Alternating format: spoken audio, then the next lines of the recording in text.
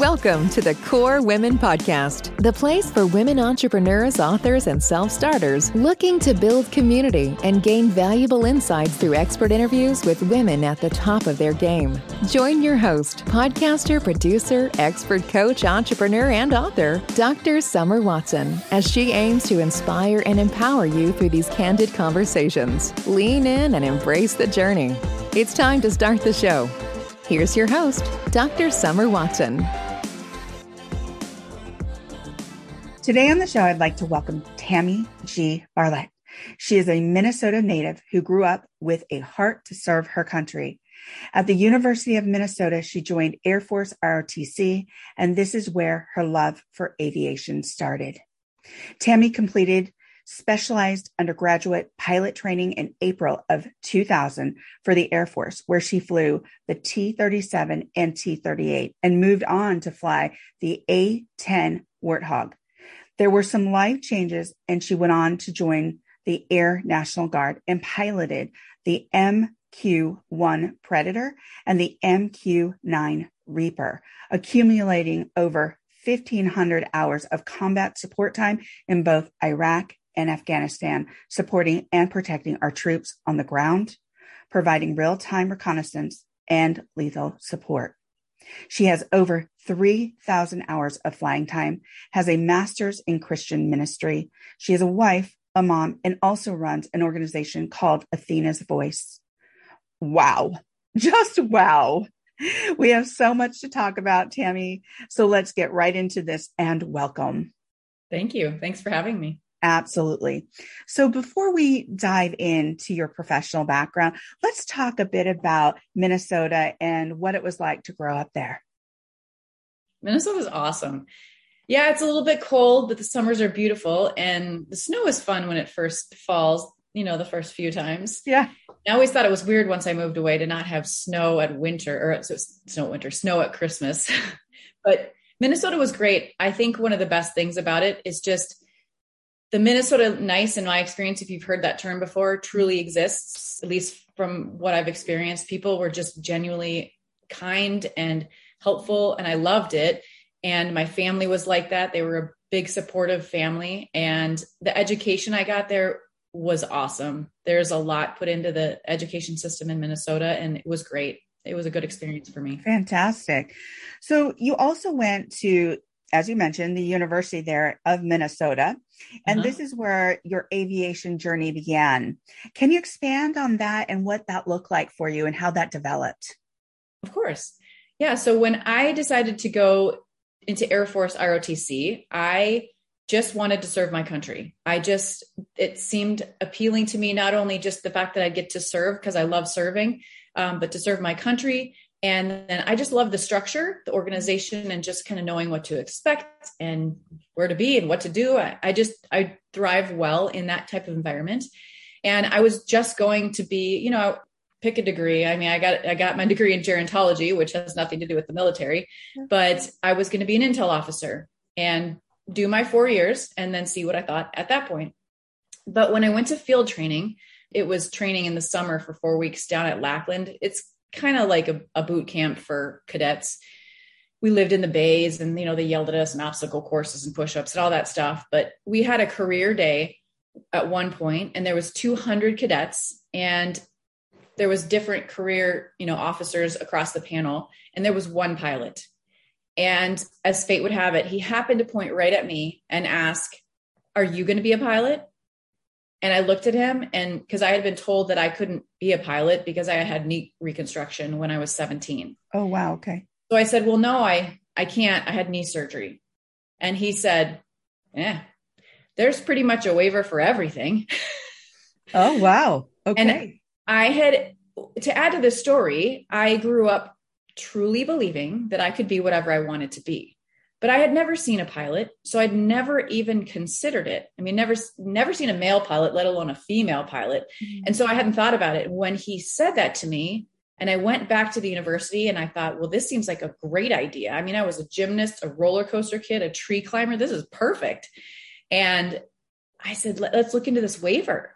And they found out I didn't even need a waiver. I was eligible the entire time. So I started doing all the testing and I passed it all and applied for the pilot slot, and lo and behold, I got one.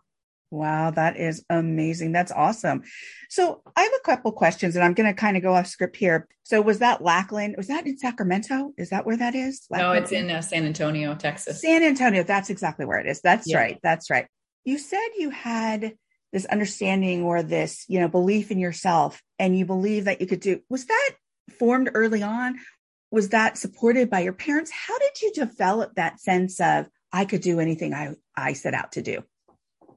You know, I think it was a combination of my family. And I think that society, at least where I grew up at that time, was really starting to tell little girls, you can be whatever you want to be, you know, and because I started to have this idea that I needed to avoid pink and I needed to not let guys hold the door open for me. Like these weird concepts of, you know, like I can do it all and be it all. And I think it was the shift in society combined with my family's ultimate support. Yeah.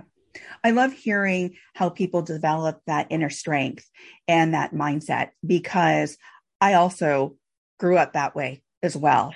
And for me, knowing that I could do anything was just so awesome because it really helps you throughout your life. And so that's what interests me in asking you, how did that develop for you? Where did that come from? And I think, yes, family and the way society was changing at the time. Those are two absolutely big factors and maybe why we had that mindset or that concept of, yeah, we could just do anything we wanted. And sometimes that also comes from within in regards to you're just born that way. You have that innate thought and ability of, yeah, I'm going to do it.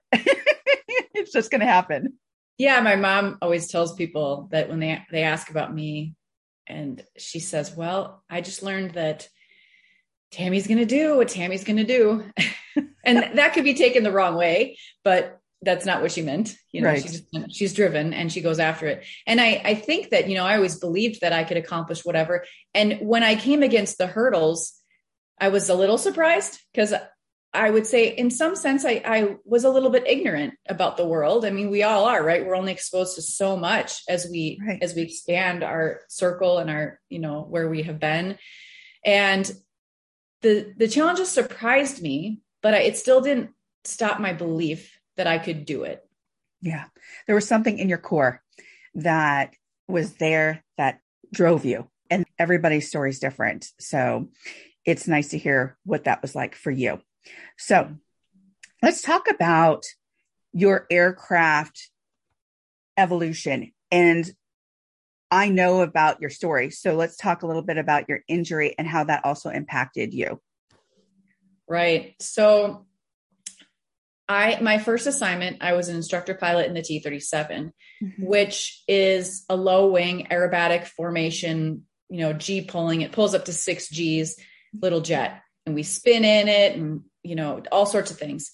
And it was great. It was super fun. But my next assignment was going to be going off to fly fighter jets, specifically the A-10.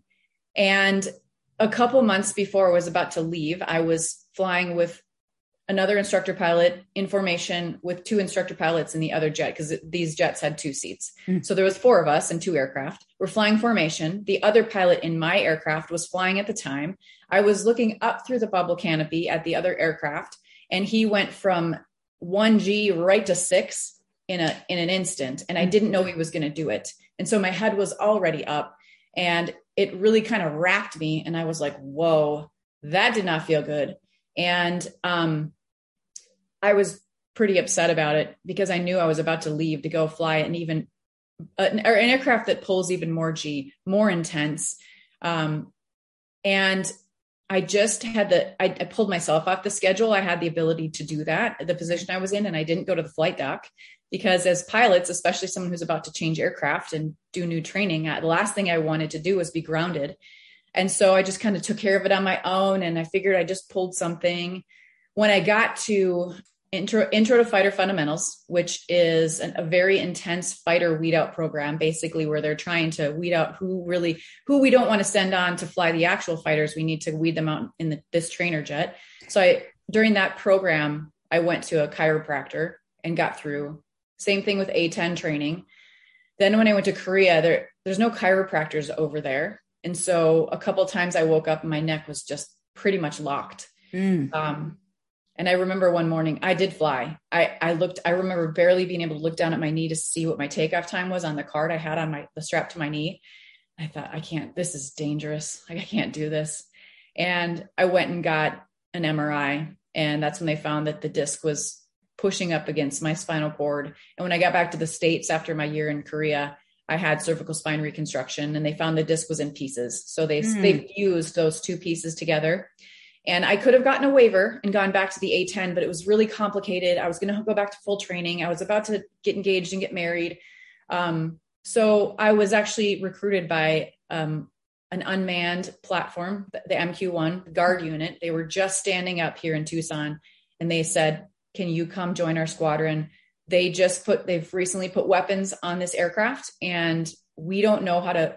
A lot of the people flying them had never flown with weapons before, and flying the A-10 in close air support, I was very familiar with how that worked and how you operate with it. And so they brought me on board, and I felt like it was a really great place for me, despite the fact that I never thought I would fly unmanned planes. Mm-hmm.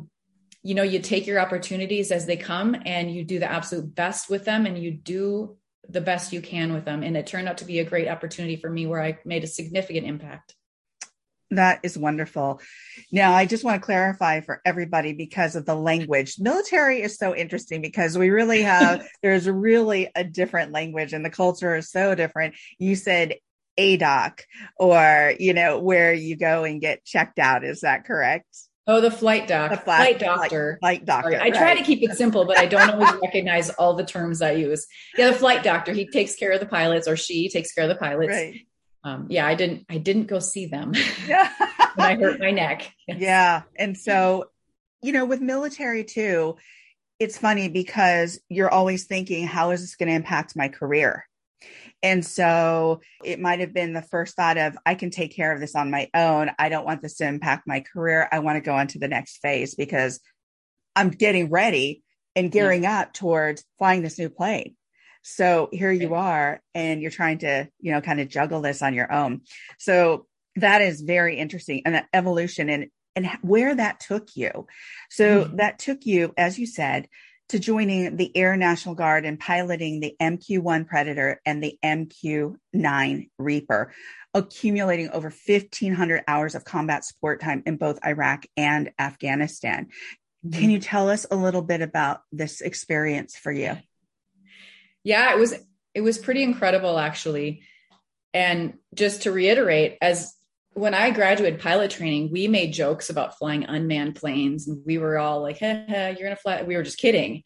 It came to be reality. And for some people, the reality came because of their performance. They were switched to that platform. My reality came because I chose it, and it seemed like a very good fit for me at the time. Didn't have to move, and my husband was Border Patrol here in Tucson. So it worked out really well for me, for my life. But the other thing, when you take an opportunity that you don't expect or you didn't see coming, and you just go for it with everything you have. I mean, there's no sense in letting part of your mind be off in the other path that you thought you were going to take, because now you're just not using all of you towards your objective. And so I just said, okay, this is my new mission. This is what I'm doing. And I did my absolute best at it. And what I loved about it was, first of all, almost all of our missions were combat, so the only time I flew that aircraft not in combat was in the very beginning in training. Mm-hmm. Once I was actually checked out in the aircraft, even though there's still more training to be done, all of our training was done in combat when there was kind of slow times or down times. So I would be sitting, I initially started flying out of Nellis because Tucson didn't have a control station to fly the planes from. So I was flying out of Nellis, operating aircraft via satellite that were in Iraq or Afghanistan. And eventually we had stations that stood up at Tucson. And there was a couple of great things. First of all, I loved that even though I wasn't in the aircraft and I did miss that piece of it, I knew that every day I was making a difference for someone on the ground, I didn't always know what that difference was, but being the eyes in the sky and providing that intel was very helpful. And a lot of times there were other things that we did. We'd support the guys kinetically, meaning with the missiles, or talk to them on the ground and help them maneuver away. There was just lots of things we were doing that was very helpful. And that felt good. It wasn't about me and my ego being in the cockpit. I missed that, but it matters more that I make an impact. And the other thing it allowed me to do, it allowed me to have a family while I was flying.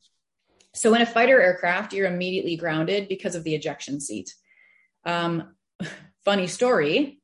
I got married while I was flying the RPA, remotely piloted aircraft, the Predator. Mm-hmm. And I went into the flight doctor right away to make sure this is really happening. I was so excited. And he said, "Yep, you are pregnant." He's like, "And you're grounded." And I was like, "What? I'm grounded for what?"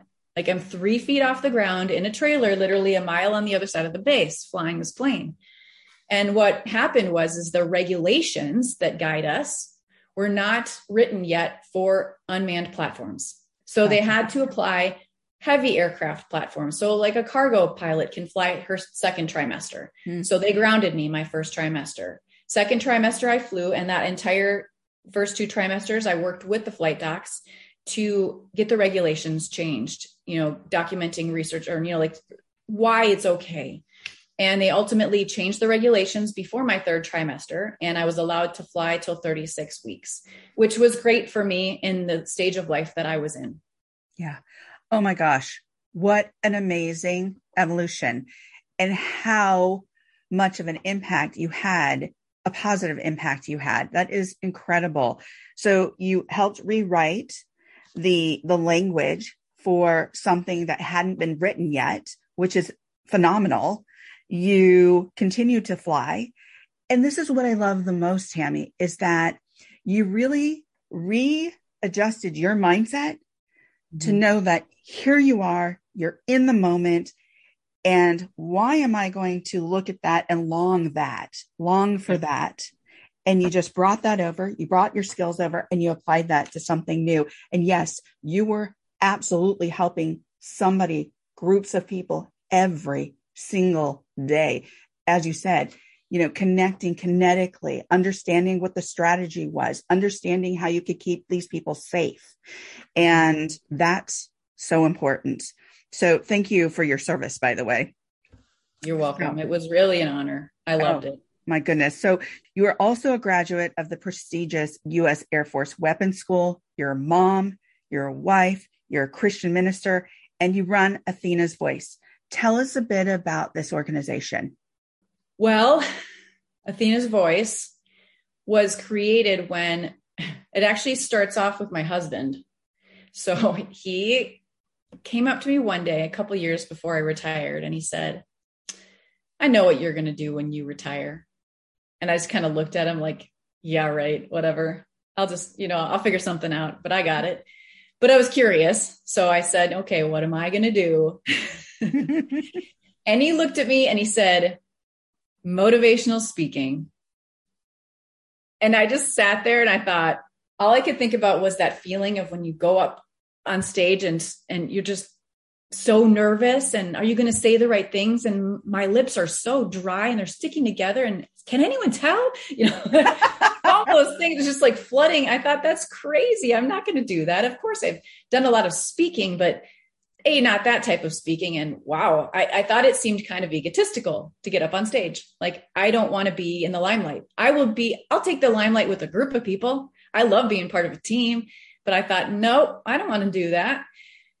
But what's interesting is that over the next couple of years, I really thought about it, because he usually has some insight somewhere, he has these reasons. And I thought, that's interesting. And what I noticed was that I was ending my career as an instructor at pilot training at Laughlin. That's exactly where I started my career. And things didn't look a lot different. And I'm not ever saying that I expect the gender thing to be 50-50. That's not realistic. But it didn't make sense to me that the numbers weren't growing for women in aviation. And I remembered hearing time and time again, people saying things like, well, I can't be a pilot, or I can't be a fighter pilot because I want to have kids. All these reasons and excuses. And I thought, you know what? I think what happens a lot of times is so many women, they retire and go off into onto whatever they're doing next. And they think they're being humble and quiet, which they are. That's fine. But the problem is that all these amazing stories never get shared.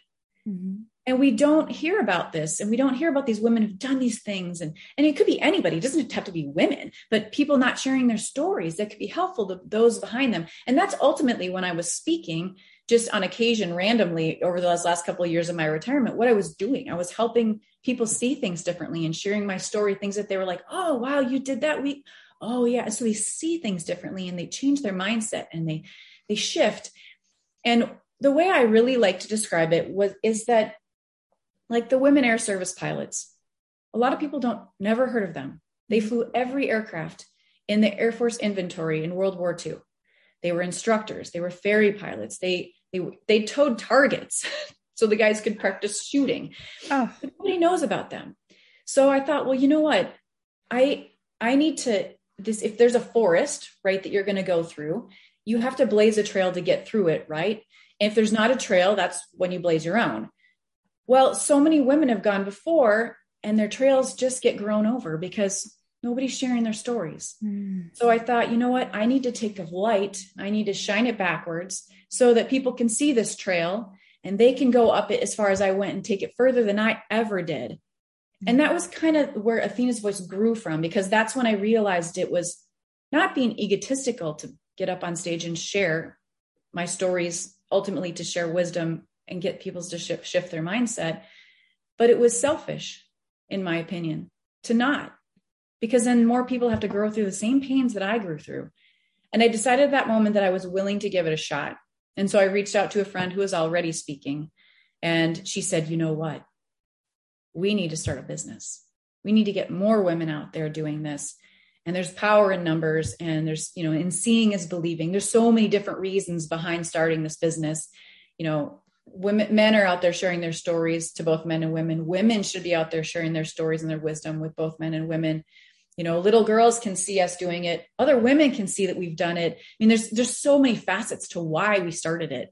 And so that's how it grew. It's, and Athena being the goddess of wisdom and war is where it came from, and voice, obviously speaking. So Athena's voice that's the story. Okay. Well, I love this because it leads directly into my next question. Okay. It's so not random, actually, but it's fantastic. So we have covered so much. You have really spoken about and to your evolution, what it was like to be a pilot, what it was like to be an unmanned pilot, what it was like to do all the things you've done. So this last question is, if you could leave the listeners with some words of wisdom, what would they be? Well, I think that ultimately, in order to persevere in whatever goal you're setting, you truly need to define what success is for you in that particular role. For me, whether it was, what does success as a pilot mean? When my platform shifted, I had to redefine that. What does success as a mother mean? Am I going to let society define that, or am I going to define that success in that role myself? I think that's very powerful, because if we let society define success in that role, we can beat our head against the wall and end up giving up, because we just we can't persevere through that, because sometimes those objectives are unreasonable and we can't reach them. So I just truly think that we need to define success for ourselves. Well, thank you so much for being on the Core Women podcast today with me. You're very welcome. So you can connect and follow Tammy G. Barlette on LinkedIn, Facebook, Instagram, and at athenasvoiceusa.com. Thank you for joining us on the Core Women podcast with Dr. Summer Watson. We're so glad you're here and would love to connect more with you. Find us on Instagram, Facebook, and YouTube at Core Women, and on Twitter at Core Women 1. For more about Core Women and Dr. Watson, visit corewomen.com. Want more support and resources for amazing women like you? Great! Join Dr. Watson and Jen Fontanilla at the Life, Love, and Money Collective, a core women production that aids in understanding the key traits that might be getting in the way of living a life that you are absolutely passionate about. Connect with Summer and Jen and find out more at thelifeloveandmoney.com.